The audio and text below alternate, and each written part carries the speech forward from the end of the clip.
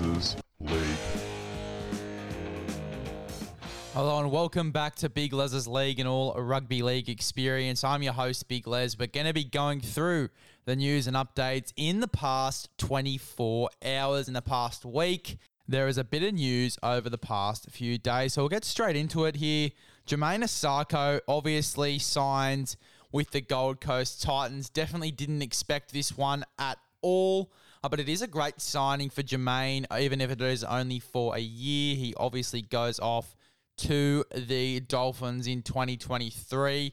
It's a good little signing, though. I find it quite an interesting one, but a good one at that. He can play fullback, as they said in a statement. I think I read something the other day that said that he was brought in as a sort of fill-in fullback just in case Jayden Campbell isn't really ready yet, which I have no doubt that he is. I reckon he's sensational, or he gets injured or something like that, he can fill in. He can also come in on the wing whenever they need him there as well. He's in the reserves this week even, so they're pretty keen on getting him out there. He's in the reserves and they've only just signed him, so great little signing there, not only for Jamayne Isaako, but for the Gold Coast Titans. Don't actually know how much the deal is for, but it is a decent signing there for the Titans. He provides a lot of strike out there. I think he's a genuine winger.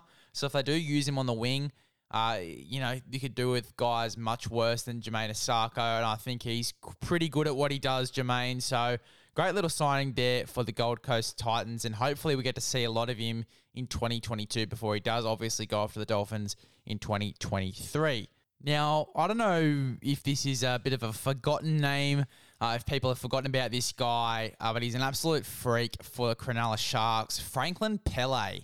Now, there's a few rumours. Now, it looks very likely that Franklin Pele will sign with the Wests Tigers. Now, I don't know how likely this is. I think it would be a great signing from them and get a young gun in there, really, really strong in attack and a bit mobile for a front rower as well. Got a bit of speed on him, so it would be honestly a great signing for the West Tigers. Then again, why would the Cronulla Sharks let this guy go?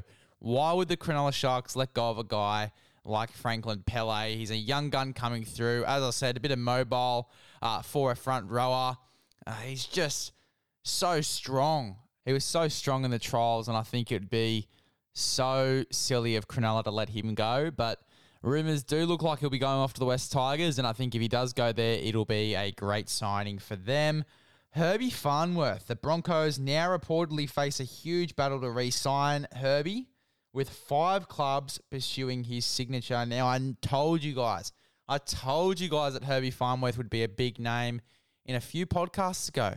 I told you that he would be a big name and a centre that is so talented. This guy is an absolute freak, so I wouldn't be surprised if he goes off to a really good club.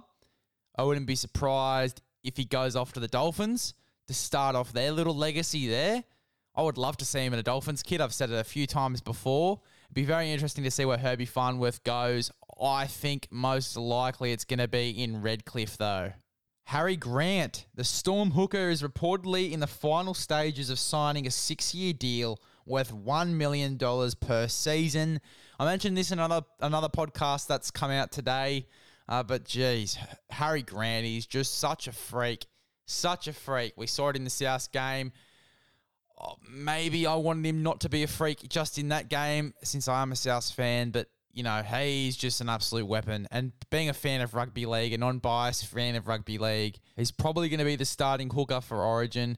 He's probably going to be the starting hooker at the Storm for a very, very, very long time. Nothing really to say other than the fact that this guy is just an absolute weapon, and he is going to do some great things in the next few years if he continues this form. And I think he definitely is a $1 million player for sure. I'd be paying him that much to come to my club, I'll tell you that for free. Now, another Storm hooker here, Tyron Wishart. He has been deemed a close contact to Harry Grant. Obviously, he's out with COVID this week, Harry. But Tyron Wishart's been deemed a close contact and therefore has also been ruled out of this game. That means most likely Jayden Nikorima is going to be the 9. And I'm very interested to see how that goes.